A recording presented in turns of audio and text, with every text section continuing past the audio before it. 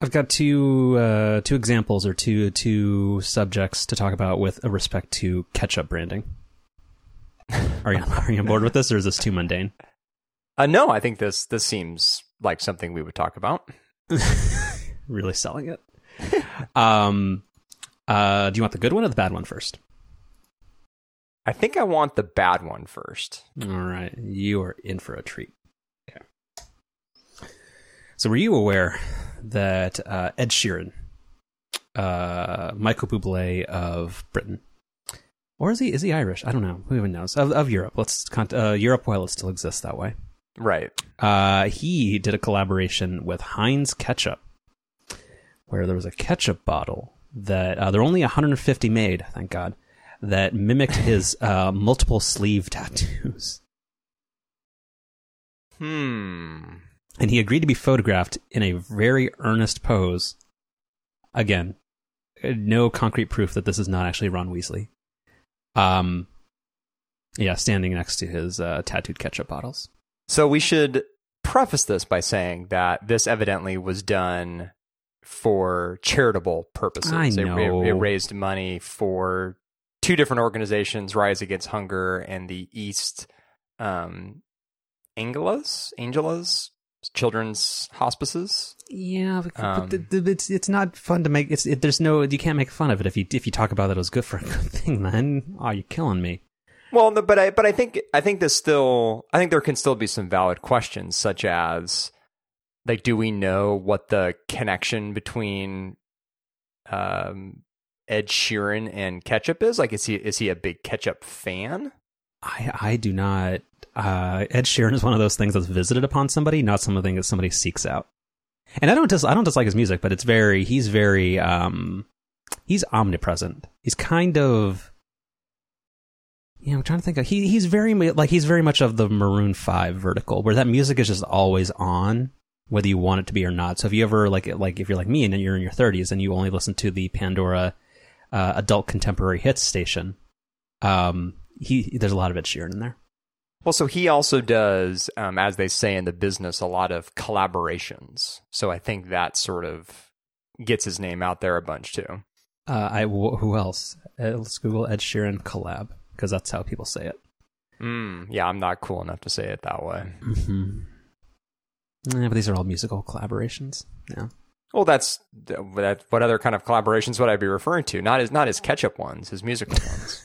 I thought you meant he was like big on like product branding. Like he had a thing with French's and like Maruchan ramen, like stuff like that. He's no Scott Brothers or anything. Scott Brothers? The Property Brothers.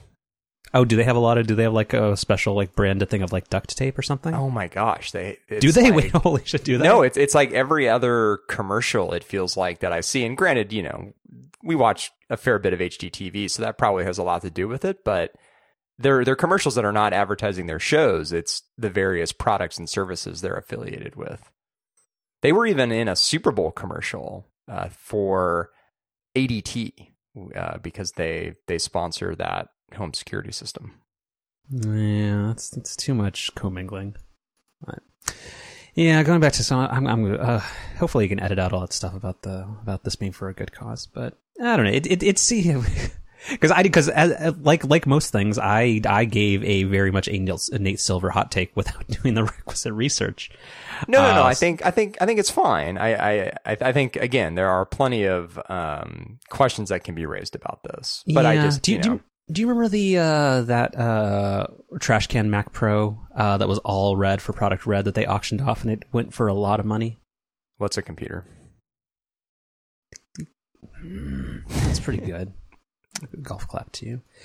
All right, and then the other. Yeah, give me the good one. Give me the good one. So this is from Heinz Canada. And again, I will preface this, or I will give the disclaimer that I don't actually very much like ketchup. I think if you have to put ketchup on most things, it's a bad thing. Don't the Canadians put ketchup on like potato chips or something? We covered this, and this was groundbreaking news for you. Like when I was giving my patio chip recommendation from Trader Joe's, you were like, "What the hell are ketchup chips?" And yeah, they're big in Drake country. The Toronto, Ontario is kind of ground zero for ketchup chips. Don't ever refer to that as Drake country again. Do you have some allegiance to Ontario, the Ontario province of Canada? No, but they seem like nice people, and And Drake is not a nice person? I think it's part of God's plan. That's very funny if you know Drake's music, which I think most people are forced to. So I always like, but I always like whenever branding efforts try to be like too cute by half. And even though I don't necessarily like ketchup, I think this is kind of cool. It's a label on a classic Heinz 57 ketchup bottle that is angled exactly the way that you would when you're pouring ketchup out. I thought this was cute. Huh. And it's very catching on a store shelf, but it's not like it's not in the like Mountain Dew vein or like Doritos vein of like wacky marketing where it's like MTN Dew Code Red or something. It's just something like, hey, here's something we're doing, and it's a little bit cute, but it's not. It's still the classic product. Yeah, okay, I approve of this. Yeah. But do we know is this for a charitable cause or no, or is this is just marketing? I think it's just marketing. Was Heinz who was the first one to, because you remember when there was that revolution like 15 years ago where somebody was like, hey, let's redesign the bottle where the squeezer, or not the squeezer thing, like the dispenser part is at the bottom. Yeah. Mm-hmm. Yeah, that was big. That was like when the iPhone came, that was the iPhone of ketchup bottles. Sure. Yeah. Yeah, ketchup guys aren't just going to come in or walk in. What was the dumb Palm quote?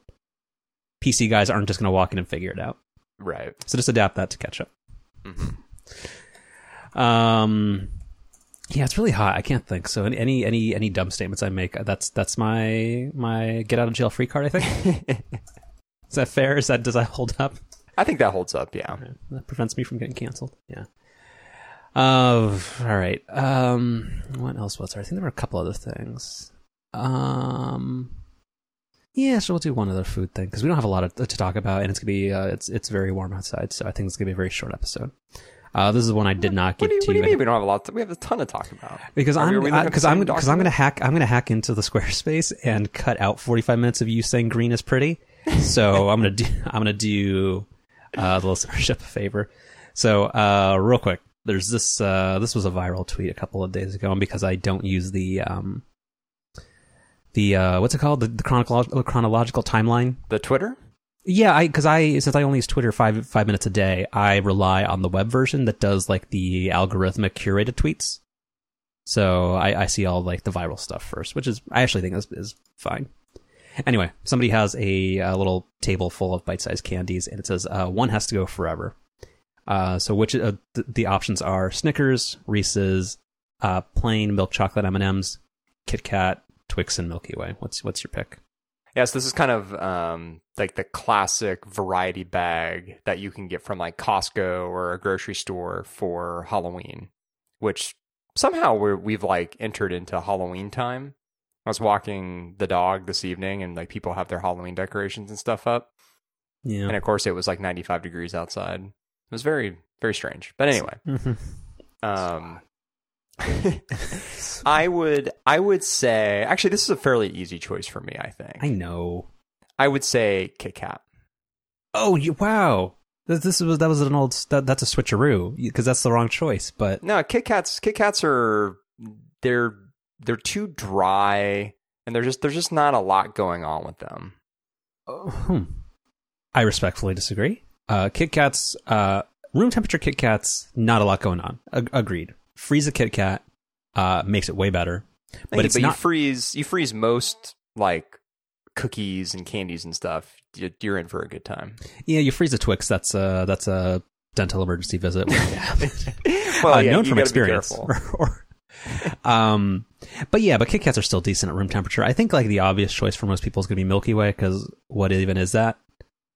But Milky Ways are good though. They're not though. But I'm going to give a contrarian pick. Well, I'm going to give the right answer. You're going to give the Nate Silver pick? A little bit. I'm going to give the right answer, but most people are going to disagree with it, and that is the M&Ms. Because regular M&Ms are gross. Peanut M&Ms are delicious, but regular M&Ms feel like a vestige of the 1940s before we figured out food technology. So if you forced me to make a second choice, the chocolate M&Ms would be number 2. Because I don't disagree. I actually enjoy M&Ms quite a bit, but you're right. I don't usually prefer the plain ones. I like peanut butter. I like peanut. Speak my language. Thank you. Because that is the correct order. It's peanut butter, then peanut.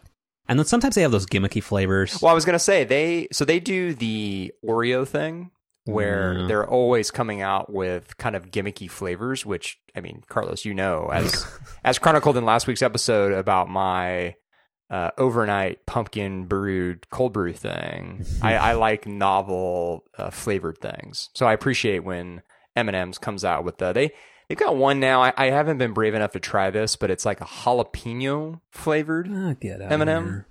Like, well, because that could actually be decent. Because like if you get like you just like kind of like spicy cocktails kind of exist. I know we've had the discussion where you're very anti mezcal and that kind of stuff. Yeah. But the spicy chocolate is actually generally good. Agree to disagree there. Well, then putting you on the spot, milk chocolate versus dark chocolate. Not getting picky. Milk chocolate, 100%. Bro, so wrong. No, dark chocolate's too bitter. Dark chocolate is the right amount of bitterness. No, you're somebody who likes glaring at the neighbor kids with your scotch and brandy in your hand. One in each. Yeah, that's a different kind of bitterness.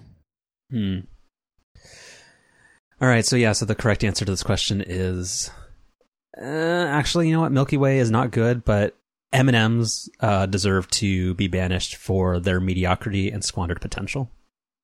One final note on this, pro tip with M&Ms: if you ever come across the caramel M&Ms, they're one of the new kind of novel flavors that are out there now. Very good. Next time you're in a Walgreens, look for those. Yeah, chocolate M&Ms are the like the Beto O'Rourke of candy. All right. Well, now that we can't take you seriously with any of this now that you've pledged your allegiance to a certain candidate. Oh, and can I call it? You're just a political hack now. Oh, yeah, because I have political biases. Can I go call up my? How do you dial the Ukraine? I felt a little forced, but I'll give it to you.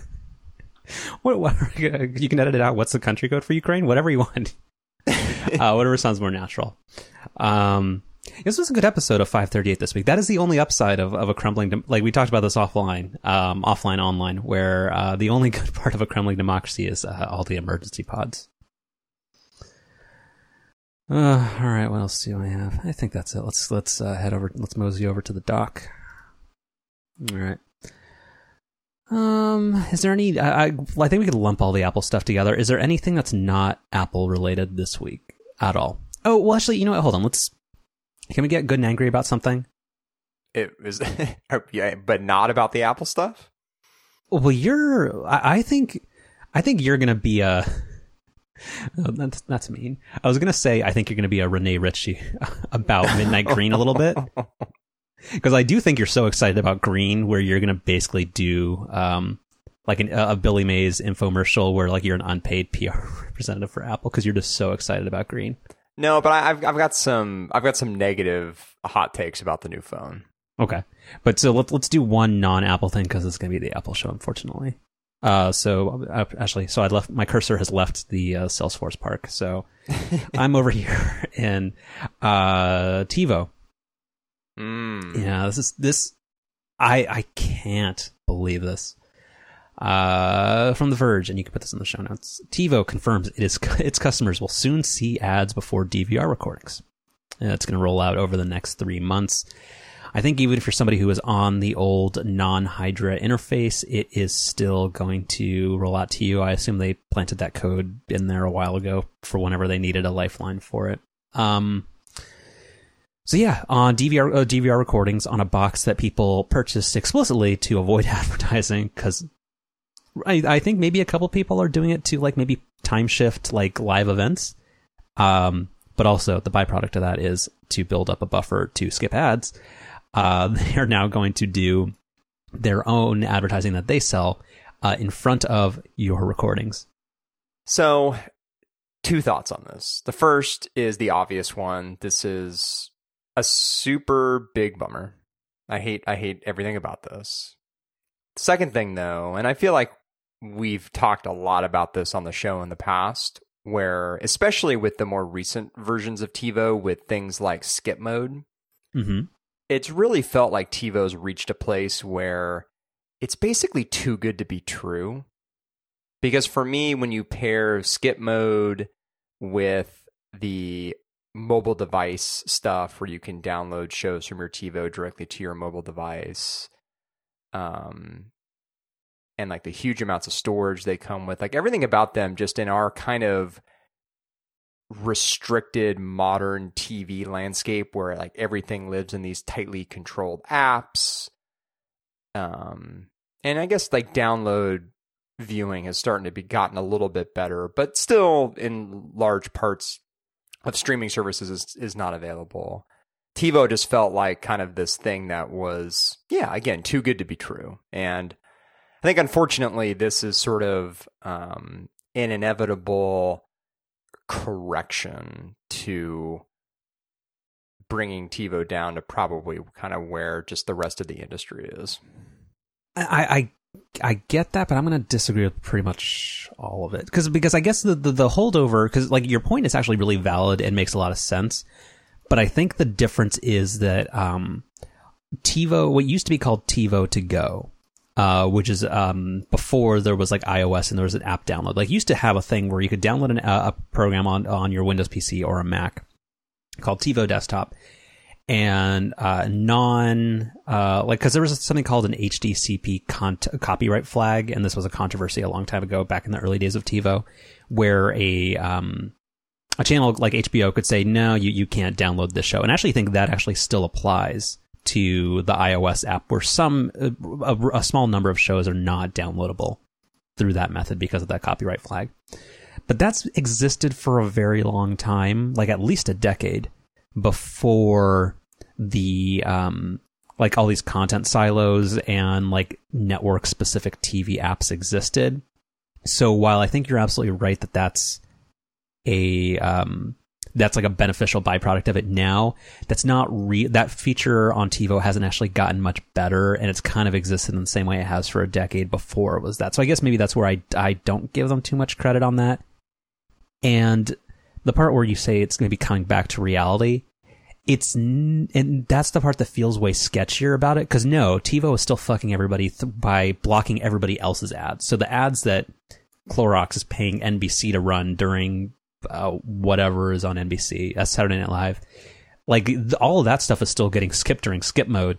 TiVo is trying to basically put their own ads on top of something that they're already blocking. It's like if somebody, and actually in San Francisco, I don't put this past somebody, where like somebody would say, let's cover up like Muni billboards or like bus shelter ad space and try to sell our own over it, but we're doing US service. Like they're just covering up somebody else's ads with ads that they sell. Like that feels even way sketchier. Like if things were coming back to reality, it feels like no, they would have gotten sued, or they would have worked a deal where NBC says, like the more logical version of this thing is like NBC said, hey, no, we're going to do a revenue sharing agreement where if you make all of our shows ineligible for skip mode, we'll like pay you some money. Like that feels like much more of a middle ground, where here they're still screwing over all the people paying for advertising through specific channels. And TiVo is trying to kind of like do an Apple. Like they're trying to create a market where it didn't exist because they're trying to rewrite the rules of the game. And also this feels like the last ditch effort of a dead company, I guess, is my really cynical take on it. No, I think everything you said there is spot on. Well, and here's the other bad part or bummer about it is that TiVo was about to, like, it's still going to happen. I think it's either this month or next month. They're going to release a brand new product called TiVo Edge, which I don't know if it's going to be like a funky shaped box. Actually, no, Dave Zatz has the scoop. Is it regular? It's not. Yeah. Oh, it looks like a PS4. It's got kind of that stacked look. Yeah. Yeah. And this is totally screwing over that product launch, because now all anybody could talk about is, oh, I'm going to pay you $13 a month for guide info, and you're also going to serve me ads, and then insert obscene hand gestures. Like, I mean, like that's not how it works. So two more points, just to play devil's advocate a little bit here. Mm-hmm. The ad is skippable, although I'll bet you that it is not skip mode eligible. Mm-hmm. But then the second thing, which I think is the bigger point here, is while this totally sucks. We're in 100% agreement there. My question still remains the same as it's been for a while with TiVo, which is, if not TiVo, like, what are you going to switch to? Nothing. I have been the world's most anti-cord cutting person on the planet. Like, people can listen to, like, I have been, much like our president is a climate change skeptic. I like how the New York Times tries to make that sound like, oh yeah, he's waiting for the science to come in. Like, no, I have been somebody who's denied that cord cutting is actually happening, and I think it actually is happening, like, to a major degree over the past couple of years, and I'm going to join them. Like, if TiVo was the one thing that made cable TV tolerable, and over the past year, even before this type, like, even though, like, the Hydra interface kind of sucks, and, like, TiVo is, like, no matter how many times they try to remake it into, like, maybe kind of like more of a multi-purpose streaming box, all of the apps on it stink. Like, do you ever use any apps on your TiVo, or do you bump into Apple TV? I just bump into Apple TV. Yeah. Like, it's not good at anything. And just as more TV goes, like, as more of, like, the stuff I watch becomes not on cable, like, it's either on Netflix or Amazon Prime, or it's on HBO, in which case I don't need to watch, like, channel 801. I'll just go to the HBO Now app. Like, I use TiVo so little now, so now, like, if, like, the one thing that I watch regularly that is on cable and not on an app is Better Call Saul. And honestly, I can wait for that to fall off the back of a truck. Like, I'm not gonna pay $13 or $15 a month to like, it's just on principle. Like, I have no idea why this makes me so irrationally upset. Well, actually, I do. It's because they're just trying to skim money off. Like, they're not doing anything. There's, like, you know what, we need revenue, so it's basically just like those websites where, like, there's like 8,000 different, like, there's a thing at the bottom where it's like, oh, you'll never guess how this celebrity aged, or so. It's like you're just gumming up everything just to make a quick buck, and you're not doing your best work. I don't know. It's just ridiculous.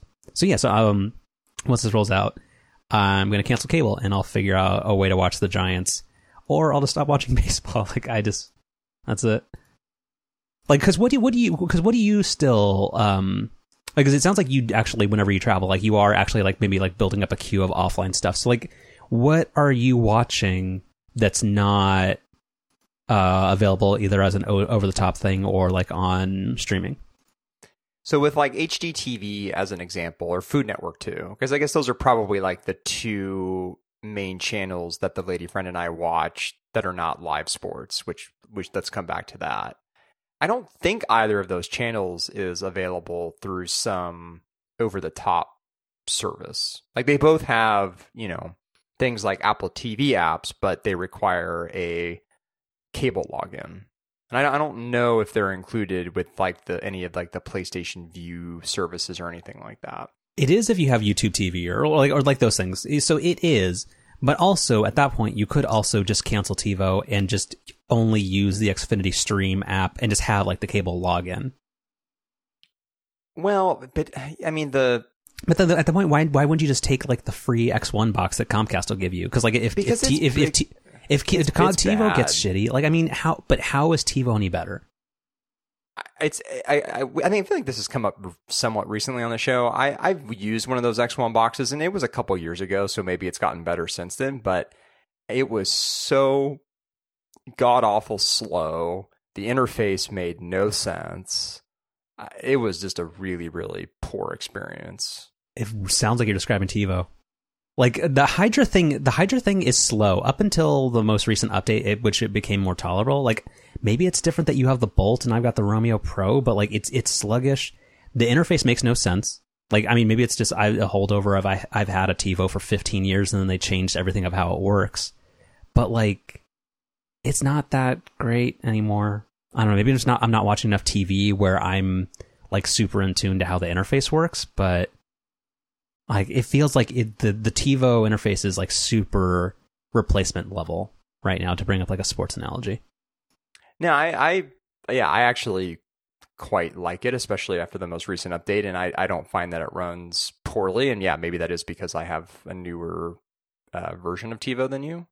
But yeah, coming back to the live sports thing, I mean, that's the other huge thing for both me and the lady friend. I mean, we watch quite a bit of live sports. Like together, we watch a ton of hockey, and then like more so with me, I still watch quite a bit of basketball, and you know some football. Well, the NBC Sports Bay Area has their app, and so does ESPN Plus, and doesn't TNT. So kind of doesn't everybody? I know that like the app silos thing is kind of annoying, but well, all my thoughts are coming in twos tonight. But so couple thoughts: the minor one, and then a bigger one. Minor one is, and this is a very like nerdy thing, but the video quality of all these different streaming services, especially when it comes to live sports, is very inconsistent. Some of them come with very low frame rates, which really bothers me. Like, and that's the biggest problem I have with like the NBA League Pass app is the resolution's pretty good, but the frame rate's really low, and it ends up just looking really weird to me. And I find that to be the case across a lot of these like live streaming services. But the much bigger issue, I think, is I would be really curious for you to sit down and price this out. Because this is like the thing that we keep coming back to with the cord cutting thing is at the end of the day, you're probably going to end up paying just as much as you are now. And you're probably going to have at least one or two things that you would have had with cable that you're not going to have with your new setup. Because I mean, honestly, like with everything you're describing, like once you factor in, because you know your internet price is going to go way up. Mm-hmm. Well, no, I think you're right. But even if I do this in the most bare, if it's just because I'm angry at TiVo, like I can just go get either the non-DVR Comcast box or an X1 box, and they'll give it to you for basically free. Like, because I don't. I totally get your point, because actually that was a good, like, because you during the playoffs, I think you convinced me to watch some of the Sharks games, and you are totally right. Where it feels like, I don't know, like what frame rate it is. It's not like the usual 29.97 NTSC HD standard. It's like 20. Like it's missing something where it does look weird. Yeah. But the annoying part is that the resolution is actually better, so the clarity of the picture is nicer, but the motion looks wrong. It's not compressed to hell like it is over cable, but at least, you know, through cable, yeah, the motion looks right. It's like reverse. It's like the reverse motion smoothing thing. Mm-hmm. But I mean, I could just use Comcast box and avoid paying TiVo $15 a month for the privilege of getting guide info and pre-roll ads. Well, I guess that would be another thing I would just be curious for you to do is sit down and actually use one of those X1 boxes. Because again, from what I remember, they're really bad. It's not that bad. I've used one recently-ish, and it's fine. Like, I get it, and a lot of this is probably just out of like just rage. That's probably the wrong word for something that's very, very minor. But this is just fuck you, TiVo. Like, that's.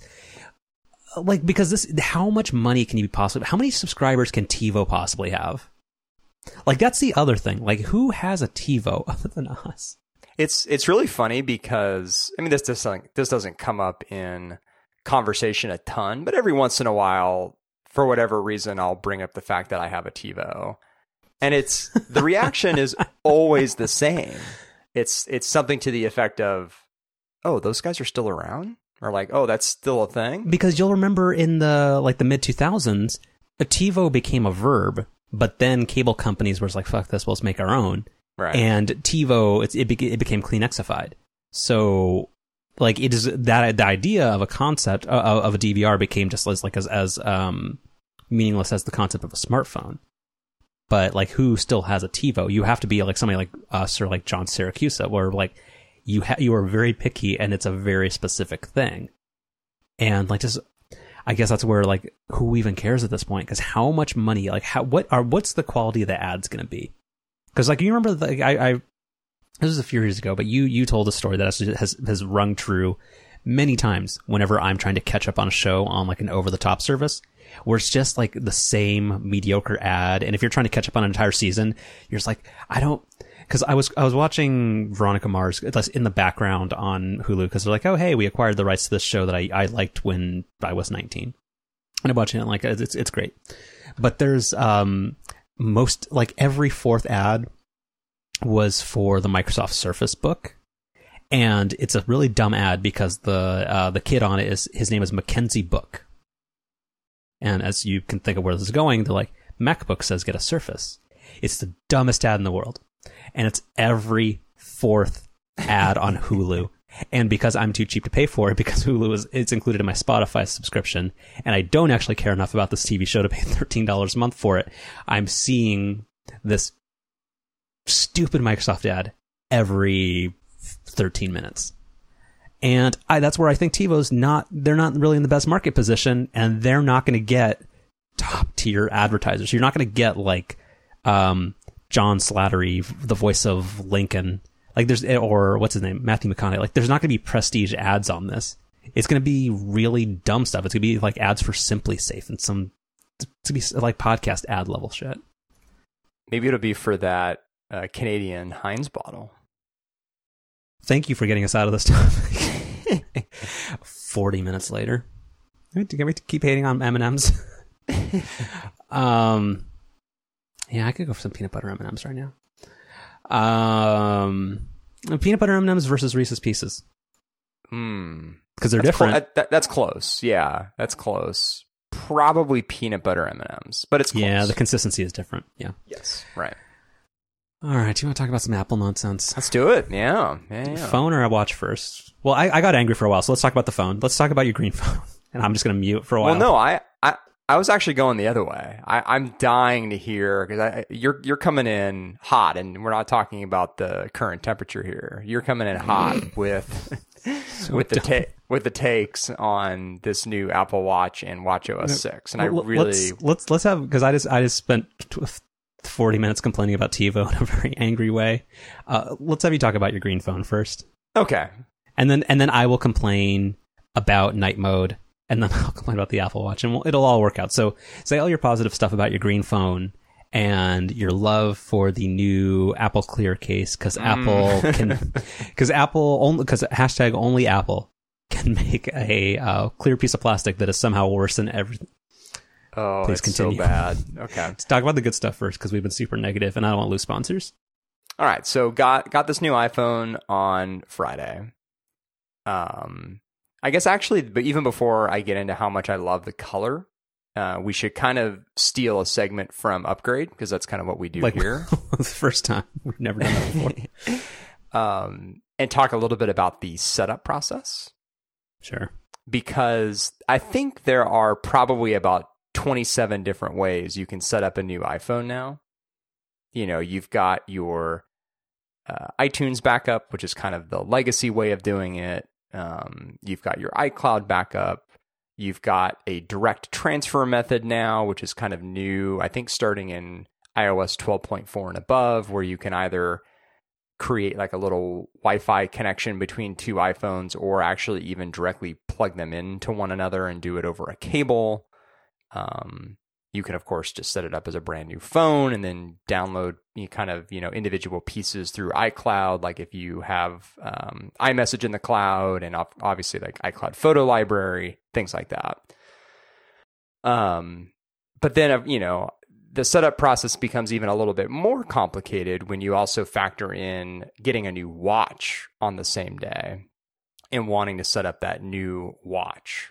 So I think I came up with a pretty good method for how to set up both a new phone and new watch at the same time. And it's a fairly simple process. So it's, you first unpair your current Apple Watch from your current iPhone, because unpairing your current Apple Watch sort of does two things. One is it removes the cellular plan from your current Apple Watch. It doesn't cancel that plan with your carrier, but it removes the service from the watch itself, and it makes a backup of your watch. So then once that's done, you can make a backup of your iPhone, which will then also include that backup of the watch. And you can kind of do that over iTunes or over iCloud. I've kind of gone back and forth between the two over the last few years, and the experience is very similar between both. I find, like, The amount of time it takes to restore a backup is about the same. Because iCloud backups are encrypted now, you get basically all the same data, assuming that you also encrypt your iTunes backup. So, it's kind of just whatever you prefer. If you have a good Wi-Fi connection and you already are up to date on your iCloud backups, that's probably the way to go. If you haven't backed up to iCloud in a while, or if you don't have as reliable of an internet connection, maybe the iTunes backup is the way to go. But either way, the experience is roughly the same. So you'll restore that backup either through iTunes or iCloud on your new phone. And then once that's kind of at the point where it's doing things like downloading your photos and that kind of stuff, you can then set up your new watch on your new phone. And during that process, you have the option of restoring from that backup that you made by unpairing your old watch and then also restoring your cellular plan. So I think that's my kind of official new phone and new watch setup method. And that's what I did on Friday, and it all worked pretty well. Yeah, seems fair. I'm sorry, you may have actually said this, but in the setup process, does it now, is it for somebody who isn't in the know, is there a way that the phone tells you what to do with your watch beforehand? Where you don't get caught in this thing of you're not really sure how to get it to talk to the new phone? So my understanding is an alternative way of doing this, which would be probably the kind of less nerdy way to do it, is if you do the direct transfer method. So the way that works is actually fairly clever, where if you have your old phone near your new phone and you turn your new phone on, your new phone will actually detect that there's another iPhone close to it, and it will prompt you to say, hey, do you want to transfer your data from this old phone to your new phone? And if you say yes, it will give you the option of doing a direct transfer like I just described a minute ago, or it'll actually give you another option where it'll just transfer over some credentials to your Wi-Fi and I think your Apple ID and things like that. Well, actually, maybe not your Apple ID, but some low level settings. And then you can also then just restore from an iCloud backup. But as part of that process as well, if you have an Apple Watch connected to your old iPhone, it will prompt you and ask, oh, and by the way, do you want to transfer this watch to your new phone? And there would be no harm in doing that because, then you could go through the process of setting up your new watch on your new phone and also unpair your old watch from your new phone kind of at the same time, because I think there's a process for that as well. But in my mind, it made sense just to kind of not even bother transferring over my old watch to the new phone. I think that makes more sense, or at least because the way you're framing it makes more sense, because in the past, it never, unpairing the watch, it just phrasing wise never made sense. But if you're saying that the phone tells you in order to transfer the watch, that actually sounds correct. Yeah. I think that's where most people got stuck, because they're oh, you didn't unpair your old watch. Well, that doesn't sound like a logical part of the step. All right. So you're all ready to go. You have your shiny, gigantic green phone. Yes. Okay. Let's do the green thing. It's really, really nice. And I think my general take on it is basically the same take that everybody else has, which is it's an extremely subtle green that in low light basically just looks gray, but in brighter light, you do get a little bit more of that green. And that's actually, to me, the strongest selling point on it is it's not overly bright in your face. It's a very subtle, nice, deep shade of green. So I think it's really, really nice. It's very unique. So a quick personal rationalization of this real quick. So I think you're mostly right. I'm coming around to the green, and whenever I do get my phone, it probably will be green, because have you been to an Apple store recently, or have you had a chance to see the other colors in person? I have not yet, no. So, well, okay, then I guess, so I'll give a quick summary, but you can kind of so I want to know about the matte finish, because that's the other part about this, where you have the new midnight green color now, and then you have the classic colors, which is the space gray, the white, and the gold. And on the new phones, you have, it's kind of a two-tone thing where the camera square has a glossy finish to it along with the flash and the 3 camera lenses. And then the actual back of the phone itself, where you see most of the color, because people were saying that the band was, like the stainless steel band was actually green. And I can't see that. Maybe I'm just not paying close enough attention, but I can't tell that it's any different than what the space gray phone looks like. No, the band looks black to me. Yeah, I think on Upgrade they said something like that. I'm like, no, that the band is exactly the same as the space gray. Yeah. But the matte finish on it, it's weird where the space gray looks very different. So I think like with this generation, the white looks better than it did in the past. Like in the old times, sorry, in the 10 or the 10S generation, the white looked kind of like this weird, like dirty dishwater white.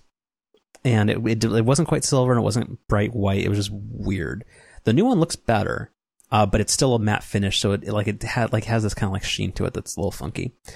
And gold looks like whatever. It does have it's a bit more pink than it is gold.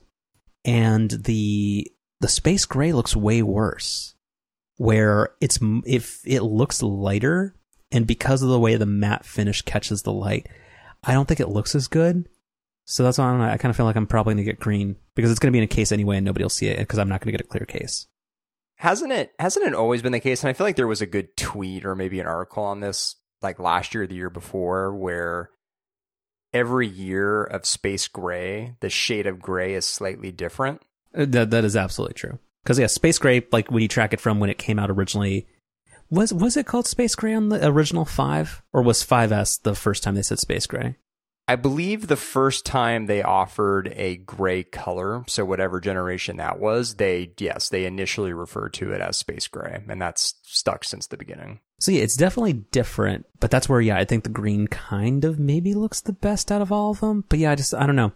I think it's a bummer that they didn't go full 10, like they didn't adapt the 10R colors for the Pro, because I have the product red iPhone 8 and I love just like that bright rich red color where it's not pastel, it's just nice.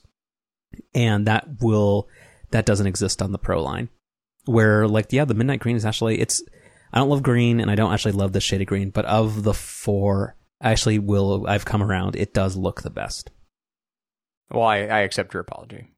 Won't go that far, but but then I think the only other thing that's really worthwhile talking about with this phone, at least on the positive side of things, is the camera. Again, I'm not coming at this with any kind of hot original take. I mean, the camera system it's really, really good. I took my phone to the beach on a family trip this past weekend, and kind of made an effort to try out all the different kinds of lenses and features. And across the board, it's fantastic. The video quality.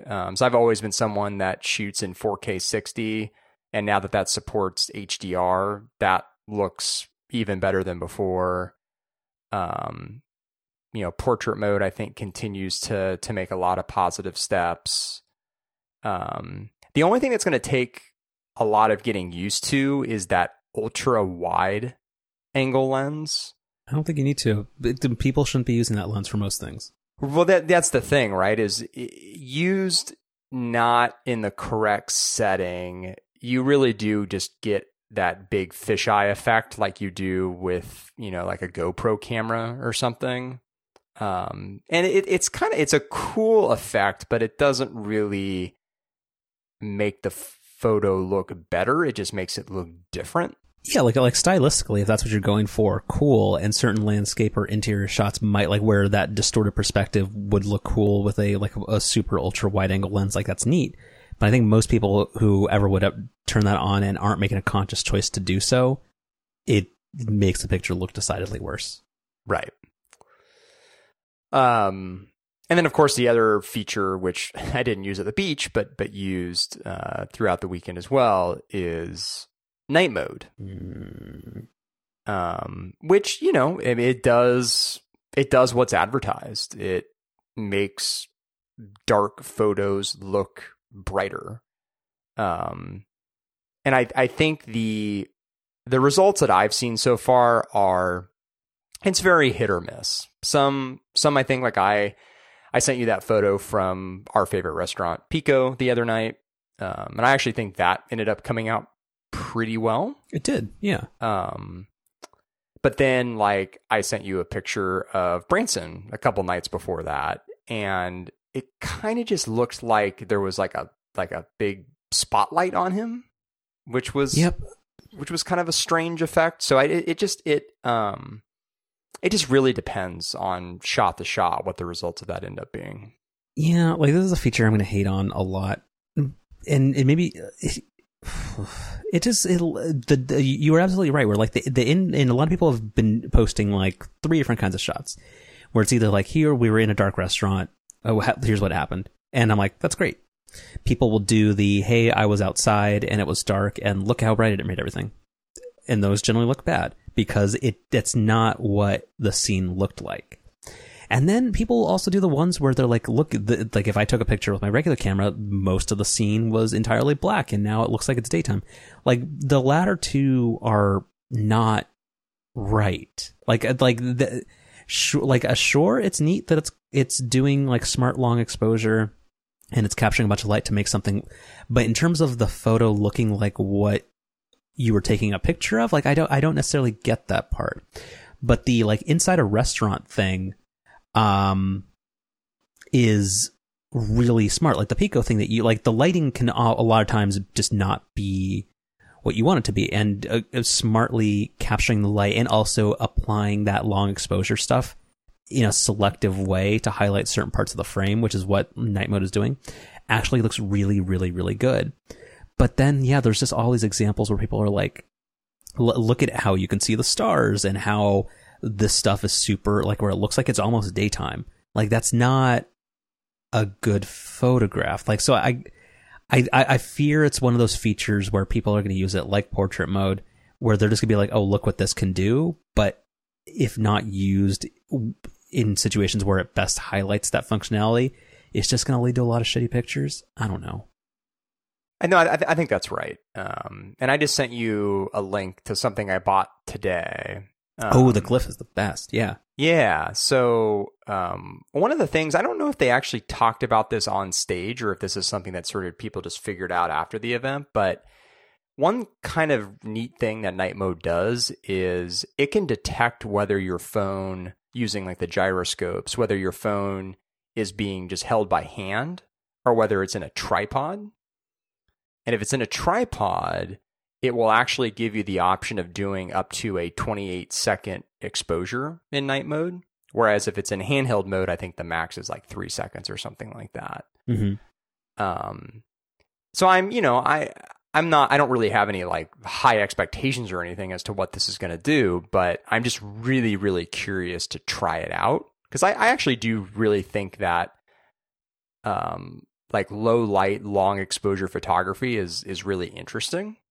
And if done correctly, can actually turn out really, really well and be something super unique. Yeah.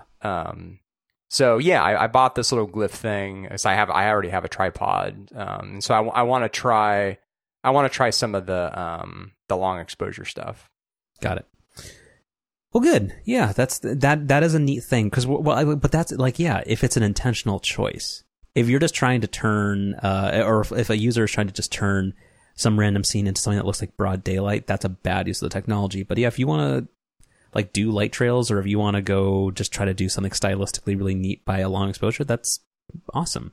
And there's been apps like Halide and Procam, and there's been a whole bunch of apps that have done this for a while, but it's just kind of now that Google and Apple have done it in a really accessible way, where it's probably going to lead to a lot of people who aren't like approaching it with like a certain intentionality of style. I don't know.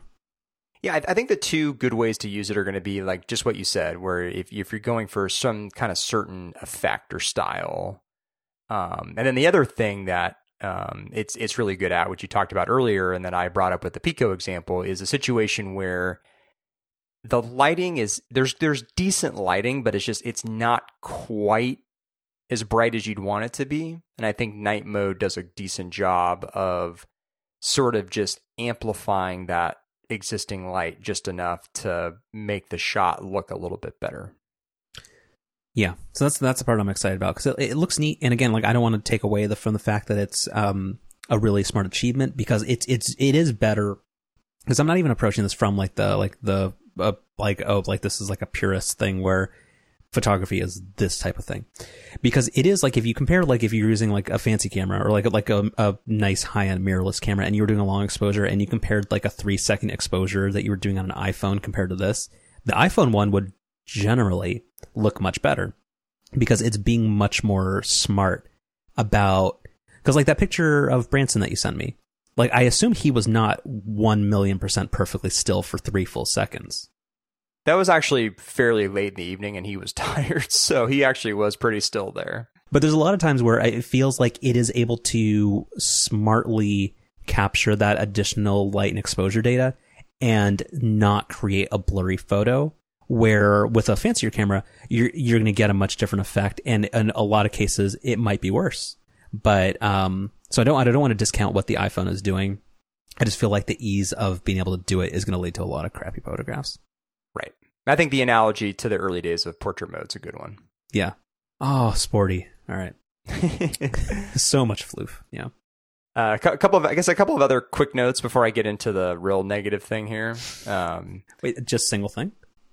Do you have just one bee in your bonnet that's not the case? No, it's the case. Okay. I think the screen actually looks really nice. Mm-hmm. I've been really, really hard on the OLED screens. I did not care for the screen on either my iPhone 10 or 10s. I think the screen on the iPhone 11 Pro looks really good. I don't find it to be too warm like I have with those two previous phones. It seems like the viewing angles are maybe a little bit better. Like, you get a little bit less of that effect where the screen starts to look really blue as you look at it from an angle. So it's a good solid screen. Face ID seems exactly the same to me. Yeah, it seems to be the consensus. Yeah. Yeah, I actually seemed to notice a little bit of an improvement on my 10s going from iOS 12 to 13. But then noticed no difference between my 10s on iOS 13 versus the iPhone 11 Pro Max on iOS 13. So that seems to be exactly the same. I don't notice a difference in speed, and I also don't notice a difference with the angles that it works at. So there seems to be a reason why that was just on a slide and not demoed on stage, because I don't think there's a lot there. Damn. Okay, so that's kind of the mostly positive stuff. Well, no, hold on. One last thing. The other highlight of this phone generation seems to be battery life. With a weekend, how do you feel about that? It's lost on me, because I'm just never... I was actually thinking about this as I read a lot more of the reviews. I'm at a charger a lot, especially during the week. So I think it's particularly lost on me. But then even I feel like on days where like I'm out and about, I don't know. Battery life has never been like an issue for me, or at least not since like, I don't know, the very early days of the iPhone. And I don't know if that's a sign that I maybe just use my phone less than a lot of people or what, but I've never really thought about my iPhone battery, to be honest. Like, I can't even remember the last time I like was in that power save mode that it tries to go into when it hits like 20% or whatever. The worst. It's like honestly, like I don't know what. Never mind. That's a bad analogy. But yeah, that's a very nice problem to have. I would say it's very privileged. You have charger privilege. Yeah, I mean, I have charger privilege, and I guess like most of the time when I'm not around the charger is during a time where like I also probably just shouldn't be on my phone. Well, and that's the thing where I think you're better than most, and also way better than me at not using your phone. You don't necessarily use your phone as a crutch to avoid talking to other people. Yeah. So All right, to round it out, before we start talking about the watch, so the internet, or people seem to be mad about this first-party Apple Clear case, for different reasons. So yeah, yours, is it just that it's too rigid on the buttons? What's your anger about? So yeah, we made a joke on the show last week that I actually got the case like a week before the phone, and I was really excited about having that on day one. I had never had a Clear case before. Seemed like the perfect way to show off my fancy midnight green phone. And, given that it was a first party Apple case and most of their other cases, like the leather cases they have and stuff, usually are really solid, I thought this is going to be great. It's so bad. I don't even know where to start. And I like knew it right away. It was like, the second I put it on my phone on Friday, I was just instantly like, "Oh no, this is bad." So the consensus take is that it actually makes the phone in some ways feel even more slippery than it does without a case. And I can attest to how slippery the phone feels without a case, because I did try to go without a case over the weekend when I was becoming really unhappy with the iPhone Clear case. And, Carlos, I went quite a number of years without having a case on my phone. I don't see how there's any way you could do that with these phones. I mean, they're too damn slippery. Well, and super quick, put a pin in that. Like, I had the illusion that the matte finish on the back would actually somehow be grippier. It's 1,000,000% not. No, like, definitely it not. Doesn't get, you know how like the glass back kind of, at least like with a little bit of like, just like finger oils and grease, kind of gets a little bit tackier sort of. The matte finish does not get that way. So Gruber made this analogy, and I think it's a good one. It feels and looks a lot like the trackpad on modern Macs. Yeah. Including the fact that, those have kind of a somewhat slick feel to them, which on a trackpad is kind of what you want. But on a phone, not really what you want. But anyway, so the hot take everybody's had, or the consensus take everybody's had, is I have a hot take on the brain because it's so damn hot outside. Is that the case makes the phone feel even more slippery. That was not my experience. I actually had no issue with that. I actually thought that the iPhone Clear case had enough like tackiness to it. That was fine. And I'm speaking about this in the past tense because I returned that case today, which we'll maybe get back to here in a minute. My issues with it were sort of three things. The primary one was what you mentioned, which is, and I don't know why I haven't seen this out there in more places. I've seen it in a couple user reviews, but I haven't seen it out there in like any big name reviews. So I don't know if maybe it was even like a defective batch or something. I don't know, but it made the side buttons completely unusable. Like to the point where in order to use, the side button to turn the screen off, I couldn't do that with one hand. Like I literally had to hold the phone with two hands so that there'd be enough pressure on the opposite side of the phone and then press the button down with my other hand.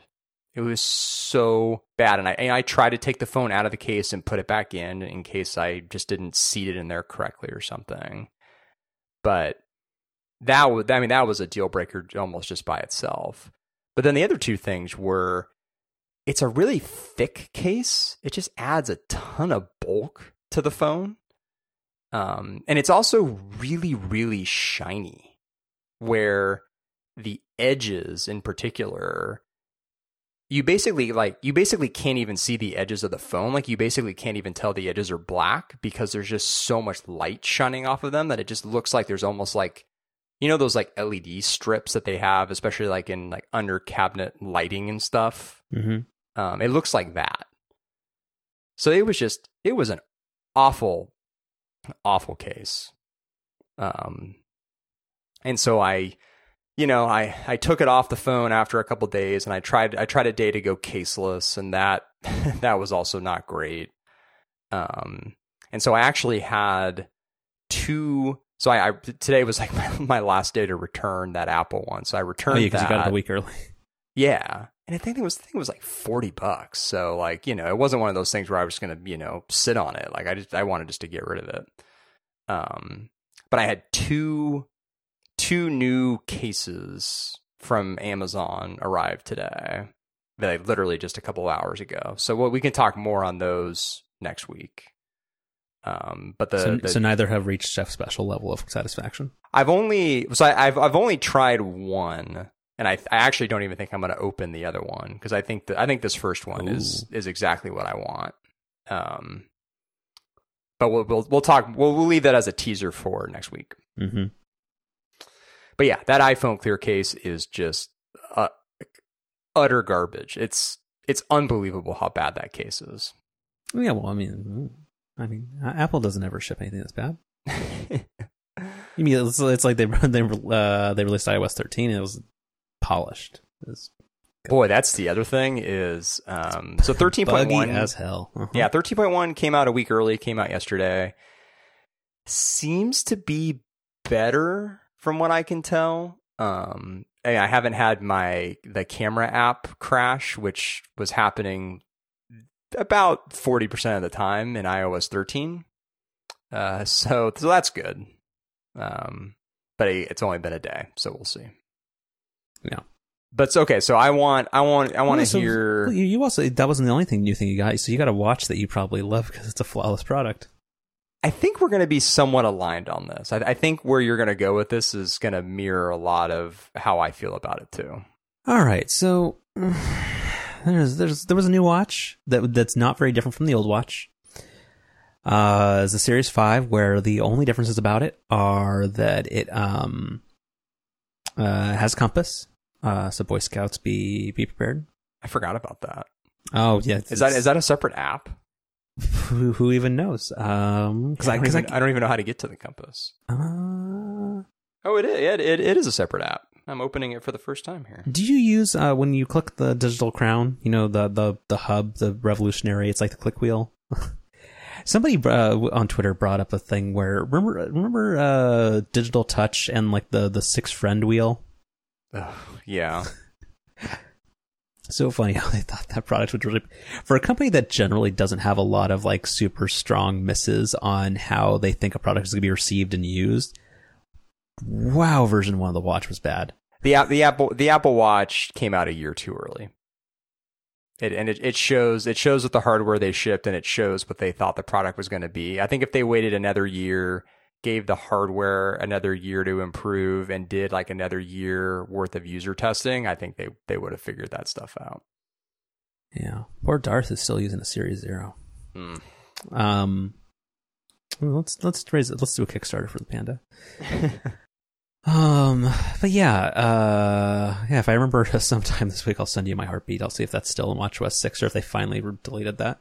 Oh, I forgot about that. Yeah. The new Series 5 and Series 4 are exactly the same, except they added a compass. It has a quote unquote always on display, and using big air quotes on that. And then what was the third thing? There's one other thing. It has better radio bands, maybe, but there was one other feature where it was verifiably different. Or is it literally just the compass and the list screen? I think it's just those two things. And there's the new materials. I mean, I think those. Oh yeah, whatever. Yeah, I don't think the titanium looks very good. I don't either. Yeah, I know. Like the ceramic, I'm on board with Mike's thing. Where like if I had the money, like because I like my splurging is the fact that I'm willing to get a steel. And normally I would wait every 2 or 3 generations, but again, because I was so psyched about the always on display, I'm willing to advance that a little bit. So that's where I'm willing to spend the extra $250 or $300 on the steel one. But the ceramic is too much. But yeah, but the titanium, I don't love it. I feel like it looks too much like the aluminum, but in a lot of ways it looks worse. Yeah, I agree. Yeah. So it's always on screen.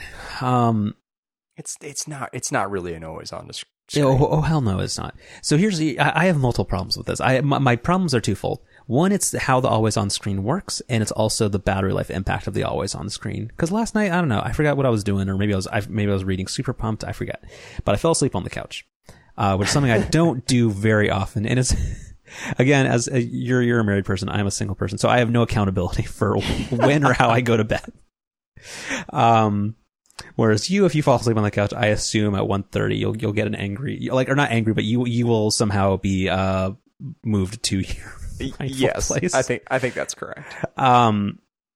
Where that doesn't happen much for me, because I think once you turn this I'm not sure if this is my own theory, but once you turn 25, you generally something that you didn't think about, like during your college years, you will start getting ready for bed, where that's not a thought you have when you're 19. But I forget, like, I don't know if I was listening to a podcast or if I was reading a book or whatever, but I fell asleep on the couch. So I wake up this morning at 8 a.m. and I just, because I've been having a habit of it, I've been just checking, because I'm like, what is the battery life impact of this always on screen? And I looked at the battery indicator. It was at 12%. And I know it's supposed to be like a charge every night kind of device, but I guess maybe I was spoiled by the fact that the Series 4 was just so damn good, where I could like go for a run, use GPS on the watch, do stuff on it, and I would get home and it was still, and it's like 10 o'clock and it's still at 60%. And I'll be like, oh my God. Yeah, not the case anymore at all. I've been very lazy. I have not done a workout on this new watch at all. And like even right now, I'm at 35%. I was going to say, yeah, I'm at, today's been like a typical day where I, went for a short run this morning and then, was at work for the day, used my watch, what I would consider, basically like a regular amount, kind of off and on through the day. And it would normally be like at this time of night, I would still be probably at around 50-60% battery life. Yeah. I'm at 24% right now. And also, I don't know if it charges slower, but yeah, that was the thing where like, I'm like, oh shit, I gotta charge this thing because I gotta go to work, I gotta do stuff. So I was bummed that I was missing out, like as I was doing like my morning routine and I was moving around, that was all wasted time. It was not getting logged in any digital silo. But yeah, I left charging for like an hour and a half, and it only got up to like 90. Like I don't know, it felt like it charged slow as well. I think the iFixit teardown revealed that in addition to the new screen, which of course is what they talked about a bunch on stage, it also has a slightly bigger battery, which I don't think they explicitly mentioned. So it would make sense that it charges a bit slower because it's the same battery life, in air quotes, but it's a bigger battery, so it's going to take longer to charge. So. Yeah, but the always on screen, it's not an always on to screen. This is the edge to edge screen marketing thing of the iPhone brought to Apple Watch. I remember when, I think it was Jesse Char or somebody, but like when the iPhone 10 came out, or maybe it was Casey Johnston, where they were like, this is an edge to edge screen. Just like you could land a 747 on that bezel. Like who the fuck are you fooling? Like it's fine. Like it's cool. Like if you were to say edge to edge screen, like look at the Samsung Note 10. I'm not trying to say Samsung's software quality is amazing or whatever, but that is an edge to edge screen. Even on the iPhone 11 Pro, still a dumb name. It is not an edge to edge screen. It has the exact same large bezels that the 10 and 10S did. Yes. But so the always on screen, I have a complaint, and I think, and I know this is 1000%. Like I know you have your excess charger privilege. I don't have that, but I think this is gonna be a very first world complainy conversation right now. But like, so I think we're in the same thing. We're generally long sleeve shirts, most days. Yes. Yeah. My biggest complaint about the always on screen is that this doesn't happen as much with t-shirts. But if you have a long sleeve shirt where generally the watch, its ambient light sensors are covered, it turns off.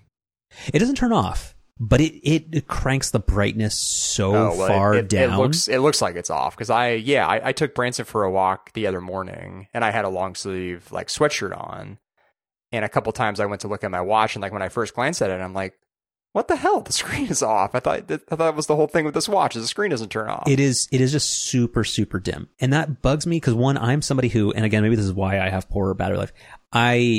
Again, as a GTD guru, as my overdue count consistently will tell everybody, is that I'm on it all the time. I use timers a lot. I find that generally I'm not a fall asleep on the couch type of person, but I will timers help keep me in check with wondering, one, if I'm spending too much time on a task or if I'm losing focus when I need to be doing something else. But yeah, so the always on screen, it just, if you have a long sleeve shirt on or something's covering up the ambient light sensors, it doesn't turn off, but it gets very, very, very dim. And because of that, it takes some time. Like, so sure, with the always on display, you don't have to do kind of an exaggerated, like raise your wrist motion to ensure that it comes on, but you do have to maybe be more explicit about like pulling back your sleeve a tiny bit. And because the watch tries to do that cutesy thing where it kind of like zooms into itself by like 15%, like it's that animation and the screen raising from its like low power, like 1 hertz mode or whatever it is, like it in a lot of ways feels worse than the old watch, because the time from like checking the time to like getting a usable watch again actually feels like a half second slower than it always was. 100%. It feels a half second slower, and it feels like it takes a little bit longer. Like, it feels like it takes more of an effort to like get it to snap into that truly on mode. Yes, absolutely. Because it feels like the tolerances before, where they were like, oh, well, maybe we'll err on the side of waking up earlier. And now it doesn't do that, where it thinks like, hey, the person can probably see it because it's always on. And if they need it, they'll maybe like it'll work itself out. Exactly. It doesn't work itself out. Nope. And the part for me is because, yeah, I use timers so much, and I also use my watch as an iTunes remote for like podcasts and stuff a lot. And I actually think this part's clever. But like, if you have a timer set right now, and let's just, do you have a timer as one of your complications? I do, and I actually tried this earlier today. So I just set a 5-minute timer, and if I kind of turn my wrist away and I'll wait 10 seconds for it to go dim. I actually think it's kind of smart where, because it's now in the low power mode, instead of saying like 4 minutes, 46 seconds, it'll just say 4 minutes. Right. So that like it's able to cheat a little bit on the intervals at which the screen is refreshing. But then the problem with that is, one, you have to be more exaggerated for it to kind of wake up. And you have that half second delay for it to kind of be like, okay, I'm in on mode again. But then I don't know why, but it feels like when you go back to the timer, like especially, oh, and that's the other thing. When a timer goes off on your wrist, the watch doesn't wake up. Like, it starts vibrating, but it still can be in the screen off mode. So then you have to wake it up again. And then there's this half second delayed response for it to wake up. But also the timer app is no longer ready for you. So there's another half second that the watch goes from saying like 9 minutes, 42 seconds, which is the last time it ever displayed information on the screen about the status of the timer. And then it goes to timer done. I don't know why, but because I use that so frequently, it drives me nuts. I know this sounds so complaining, like that I'm complaining about fractions of a second, but for something that you use 50 to 150 times a day, like, it's super annoying. Well, so I think maybe why you're so frustrated, or at least this has kind of been why I've been a little disappointed in the first few days with it, is when Apple said an always on display, I think there was a certain expectation I had in my mind, which is, it would be an always on display. Like, it would basically just be like, no matter what the orientation of the watch is, and no matter how long it had been since I touched it, the screen would basically just be in the same state, no matter what. And yeah, maybe, it would dim itself if it felt like I wasn't looking at it or whatever. Or as they said on stage, like, the refresh rate would go down. But in practice, the watch really hasn't changed at all. Like, it still has two very different states it can be in. It can be kind of like in an active state or an inactive state. Yep. And I think for exactly the reasons you've just described, in some ways, the inactive state is actually worse than the screen just shutting itself off. Yeah, because before, whenever the screen was off, like, it seemed like once it woke back up, it was ready to go.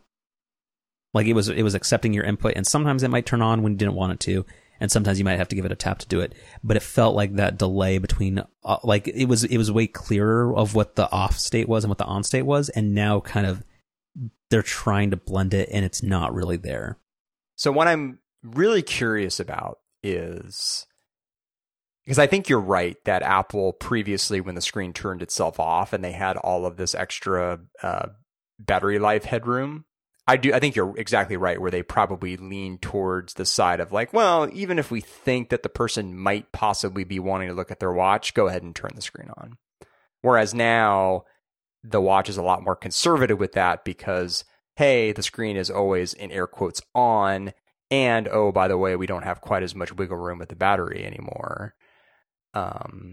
So I kind of wonder if, in watch OS like 6.1 or 6.2, whatever, if we'll see improvements to this, like if Apple feels like they do have ways to improve it with not diminishing battery life too much further. So they kind of just need to optimize it basically. Or I do wonder if it's the case that they truly are basically battery constrained and the experience we have now is just kind of just what we're going to have with Series 5. Yeah, I don't know, and I keep debating whether to turn off the always on display because it is a feature you can make it like a Series 4, but then really what was the point? Yeah, that would be bad. And I already sold my Series 4 to somebody else. Yeah, so I don't know. And I guess like in my again, if maybe it's somewhere too many long sleeve shirts because I've got a couple of days where I'm gonna be working from home and doing other stuff. So maybe I'm gonna be also it's definitely short sleeve weather recently, although it's supposed to be cooler tomorrow. Maybe I'll try to examine more if once the ambient light sensors are able to kind of like where it doesn't think it's in a pitch black room because it's kind of what I'm sure that's how a watch feels when it's all alone under a shirt sleeve. Like maybe it's different and it'll be less annoying if I'm consistent. Like, and even though that doesn't necessarily solve the problem, but I don't know why I would feel slightly better if it sucked less with a short sleeve shirt on. I don't know because, yeah, I don't know. Yeah, I'm not overall quite as down on it as you are, but I definitely would describe myself as being a little disappointed. Well, because this is the only difference. Like, I'm not going to use the compass. This is literally the only difference. Like, I was very, very happy with my Series 4. So yeah, I don't know. What was the other quick thing? So yeah, the battery life, that's a bummer. But then also the thing is, like, I haven't done any, like, workouts where it was engaging the, any of, like, the power hungry heart rate sensors and stuff. So that's where my skepticism and concern about the battery, where sometimes, like, in a pinch, if I had forgotten to charge it, like, I could make it through a second day. That is 100% not happening with this watch. Oh, no. At all. Definitely not. So that's a bummer, where, like, what happens if I decide to go for, like, an hour and a half run or something? Like, am I just going to be dead at 10 o'clock? Like, my phone or my watch not lasting a day has not been a concern I've had since Series 0. And even then, that was more of it's new, and actually, I just need to trust it, and it would have been fine. Well, I mean, like I said, I went on, like, a 3-mile run this morning, used the watch fairly regularly through the day. Also then went on a walk with the dog this evening. And I'm at, 24% at 11 o'clock at night. So you can do it. There's not nearly as much wiggle room as there used to be, but I'm young and cool, and I should be going to raves at 2 a.m. Like, there's stuff that, like, what happens if I become a night owl? Yeah, so that's mostly it. So it's a bummer where the one marquee feature seems like there's a whole ton of asterisks with it. And I don't know, like, I just haven't heard any of that in any of the reviews, so I just don't know if I'm just being overly demanding, or is this just something you don't find out until you live with it for a week, or what the deal is. Well, let me ask you a question. What was like the last truly negative Apple review you can remember from any of the, like, kind of big name T-word journalists? I understand your point. No, but I'm not pointing fingers at anybody in particular. You said but, iPhone review or Apple device review? I would say, like, Apple device review. I think many people get a shot on the HomePod, as it should have been. That's fair. But I get where you're saying of, like, a product Apple intends to sell a lot of. If we narrow this to iPhone and Apple Watch, other than maybe, like, Joanna Stern being disappointed with iPhone battery life, although because somebody needs to be. But, like, outside of that, like, I'm serious. Like point me to, like, the negative mainstream iPhone review. Well, but because the iPhone's not that bad of a product. I mean, I guess that's the thing where the watch kept, and I know I have very specific, like, things, but I think, like, I mean, the watch has never gotten worse. I mean, I think maybe this generation sort of, but that's also something that, like, I think most people who aren't as picky wouldn't care. Like, so I honestly think, like, it as a product probably has gotten better. I don't think there's ever been a bad iPhone. Like, yeah, like what are they gonna do? Like, I think The Verge always accurately says, "Oh, well, no, the Pixel's bad. The Pixel's camera's better," which it has been. But like, no, like the 10s was never a bad phone. I just like, I mean, like my pickiness about Face ID is just kind of like really, really specific of like the cases in which I feel like it doesn't work for me because I'm somebody who doesn't have a simple PIN code, passcode. So I get your point, but I think like even the not Rene Ritchie's, I don't mean, not that I don't mean to pick on him, but I also kind of do mean to because, yeah, I don't know, man. Anyway, and also because it the other part that's a bummer is like that it literally, if I turn off the always on display, it is literally the same product I bought a year ago. It is same processor, same everything. Although to me, staying on like the trend of nice screens and how I do really like the screen on my iPhone 11 Pro Max. Maybe it's just a total optical illusion, but I do feel like the display on the Series 5 looks a little nicer. It's not, maybe it's a WatchOS 6 thing. It could also just be because I think it doesn't have like a better ambient light sensor than previous versions have, so maybe it's just responding better to ambient light. In my case, it has a worse one. So maybe, but because mine basically has the screen always off, or so hard to read that, yeah, the ambient light sensor is currently my nemesis. I think there was one other thing with this. Oh yeah, I don't know. This is just general Apple Watch complaining stuff, but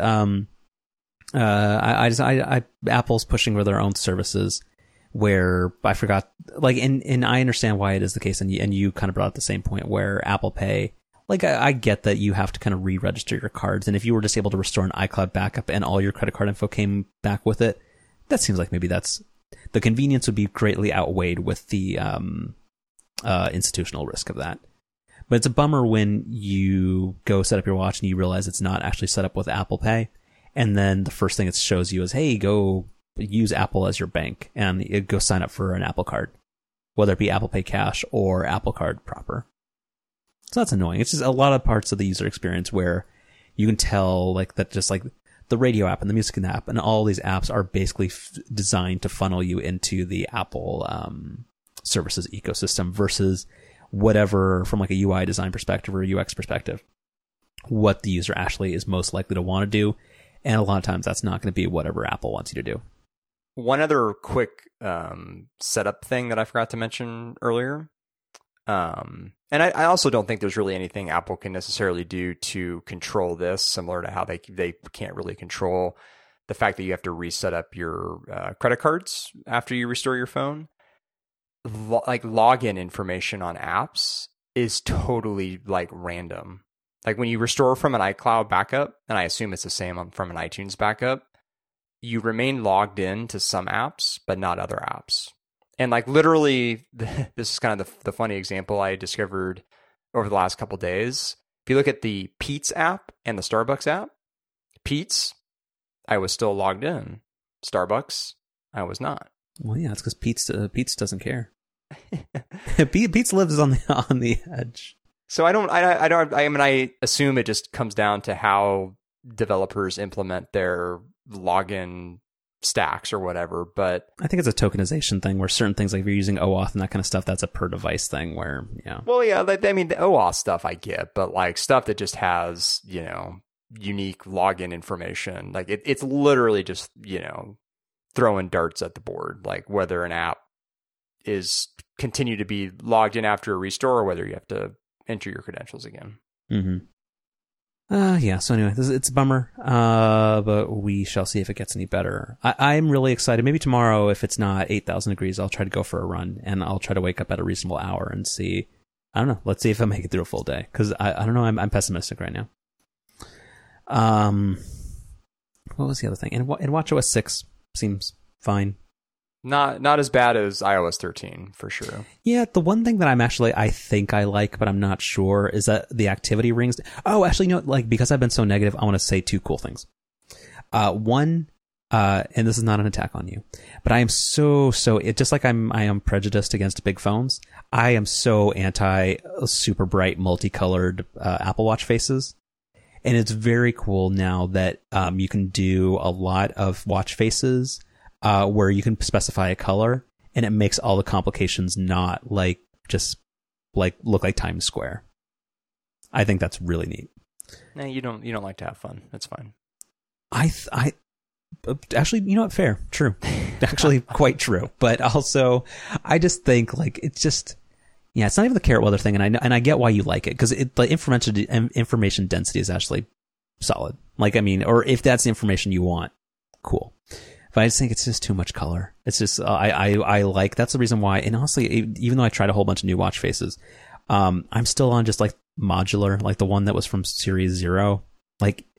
The infograph one, I don't like it because the problem, like, so do you use infograph compact? Which one do you use?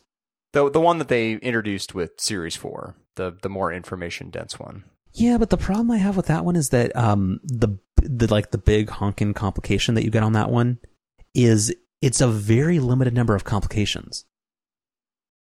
Like my beloved, what time does the sun set, and what city are you in? Which I know you constantly mock. You're like what? Like these are the most obvious. It's the most useful one possible. On mine, again, activity in the upper left corner, time, sunset, and your location, calendar, OmniFocus, timer. It is the best watch face in your language. Come at me, bro. Like I will fight anybody who complains. Yeah, you can get carrot weather out of here. The temperature does not vary that much that you need to see that it's going to be 67 degrees versus 71 degrees. You know what else doesn't vary a lot? Your location. Huh? It does. How do I know if I've crossed into the mean streets of Larkspur? I don't know. Show title. There we go. Oh man. Your location and the sunset time. Get out. Dude, no, hold on. I will defend this to the day because I like the ability to be like, it's 6:45. How many more minutes of sunlight do I have where I can go for a walk and not have it be like soup? Like I think that's nice. Seeing the weather and like how the temperature in a microclimate is going to change, but 2 degrees hour by hour. And if the sun doesn't make the wind go, well, it kind of does. If the wind is blowing 11 miles per hour northeast, like I think that's a level of detail that's not necessary. Like if it's hot outside, I know it's hot. Like, yeah, you know what else? I know what location. No, you don't. It's not even the location. It's mostly the sunset. I like being able to be being told right now that the sun is going to rise at 7:01 a.m., which is in 7 hours and 48 minutes. I think that's very useful. It's just strange because I'll give you credit here. Like you're right about most things on this show. But what's coming next? You're just so wrong about this. I'm not. Okay, for the love of God, I know we do this once a year, but I'm going to include a screenshot. Your watch face is the worst. Like objectively, like I think your watch face looks like an Android phone.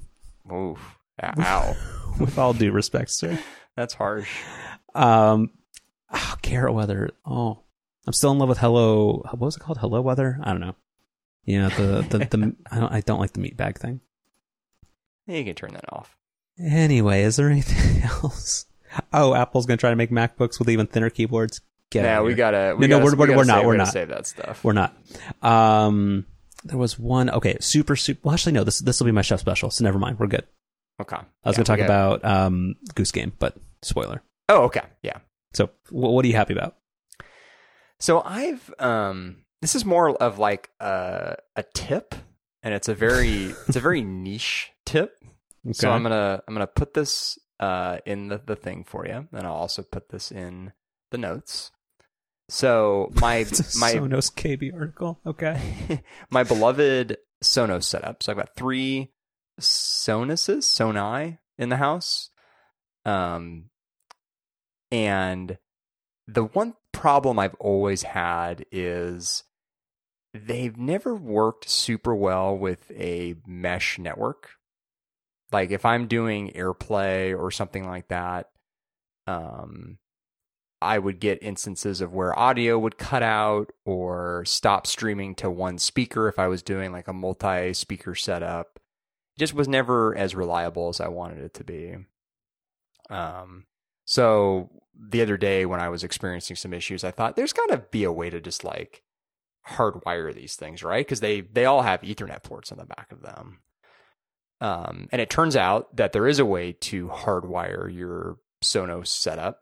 And that's what this article that'll be in the notes describes. But the way they do it's actually really clever and not what I was expecting. So basically, you hardwire one of your Sonos speakers. It could be any of them. And then what that does is it actually creates kind of like a separate local wireless network between all of your Sonos devices that then communicate through the speaker that's plugged in via Ethernet to your network. And ever since making this change, the setup has been like just rock solid. Wait, say that again? So you're saying you can have one wired up and then there's a separate network being broadcast by like one master Sonos and that's the other ones? Yes. That's neat. Cool. I know. And it's crazy because like when I look in my Google Wi-Fi app, they still show up as like 3 separate devices, just like they always have. Oh, so like the main one becomes like its own ad hoc access point. Exactly. Cool. Yeah. And it's, I don't know if that wireless signal that it broadcasts is stronger or if it's just, catered specifically for the needs of Sonos hardware, but it's much more reliable than having this mesh network setup is. And it's not a Wi-Fi issue because literally the 3 Sonos devices that I have all 3 of them are literally right next to the 3 Google Wi-Fi spots that I have, or boxes or whatever you call them. So it's not a Wi-Fi issue or like a signal strength issue. It just was something to do with the mesh setup that the Sonos was not jiving with. But this hardwired setup, which I was expecting to have to hardwire all 3 Sonos devices, which would have been fine. Like that would have been very doable. But being able to set this up and only having to plug one in is even neater. So been really happy with that. Yeah, I think you benefit from because so in that case, it sounds like you don't actually need a mesh network, or like at least because like all 3 Sonoses can talk to one base unit. Does that make sense? Like they're all within a range enough where technically a single AP would have worked. That's neat. Where I think a lot of people, if you had like a big 3-story house, that would not have been the case. I think the issue, is probably that our house doesn't really need 3 access points, and the Sonos devices were probably bouncing around between them, and that was causing an issue. That would be my guess. But now that that's taken out of the equation, they've been really solid. Cool. All right, so I got 2 picks. Both of these are kind of in progress picks because I haven't finished either of them. First one, I don't think we've talked about it officially as an on the record pick, but Super Pumped by Mike Isaac is a great book that I'm about halfway through. If you've been listening to the show for any period of time, you know about our relationship with the Cactus Company and kind of following the ups and downs, many of which were reported by him. It's a great book. It's like $15 on the Kindle store. And yeah, it's got a good voice in it. I think he matches, and I think he got knocked in the book reviews for maybe matching the tone of his subject, which I think for this particular story actually works really well. So that's a pick. Have you, or should we just edit this out? I have it on my Kindle, but I have not started reading it. That's okay. All right, and then my second pick is also something that I've been excited for a while, which is from the video game makers House and software developers Panic. Untitled Goose Game is now out. As somebody who hates video games, I think this is very fun. And even though I am very bad at this game, because apparently, I don't know why I thought it would not require skill or strategy. Like I just thought it would be kind of like just hang out and do fun stuff type thing. It actually requires some thought, and I'm apparently was not prepared to expend that on this game. But yeah, it's super fun. The graphics are very, very nice. The Epic Game Store that you have to buy it through seems way less bad than Steam. Like it's actually Retina, where Steam for the Mac I think probably still isn't. It's only $15 during the launch event.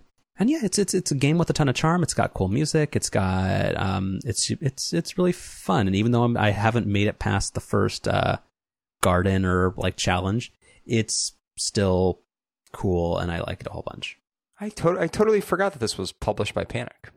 Yeah, that's their whole thing. Where they also were the distributor / publisher of Firewatch, another game I didn't finish. I went through like half of it. So yeah, so it's very neat. And if you're not already following Cable Sasser on Twitter, he's been retweeting and sharing a whole bunch of stuff about people who are excited about playing the game. And I don't know, it's just it's such a not like there's no downside, or there's like very little way to be critical about this thing, and where it's not just fun. And that's why, even though like I keep in the back of my head kind of want to buy, is it called the Switch Lite? Mm-hmm. I keep wanting to kind of buy it, but then I talk myself out of it because I would never use it. But it feels like just one of those games where it's fun and innocent. Yeah, and it is available on the PC, Mac, and Switch. Yes.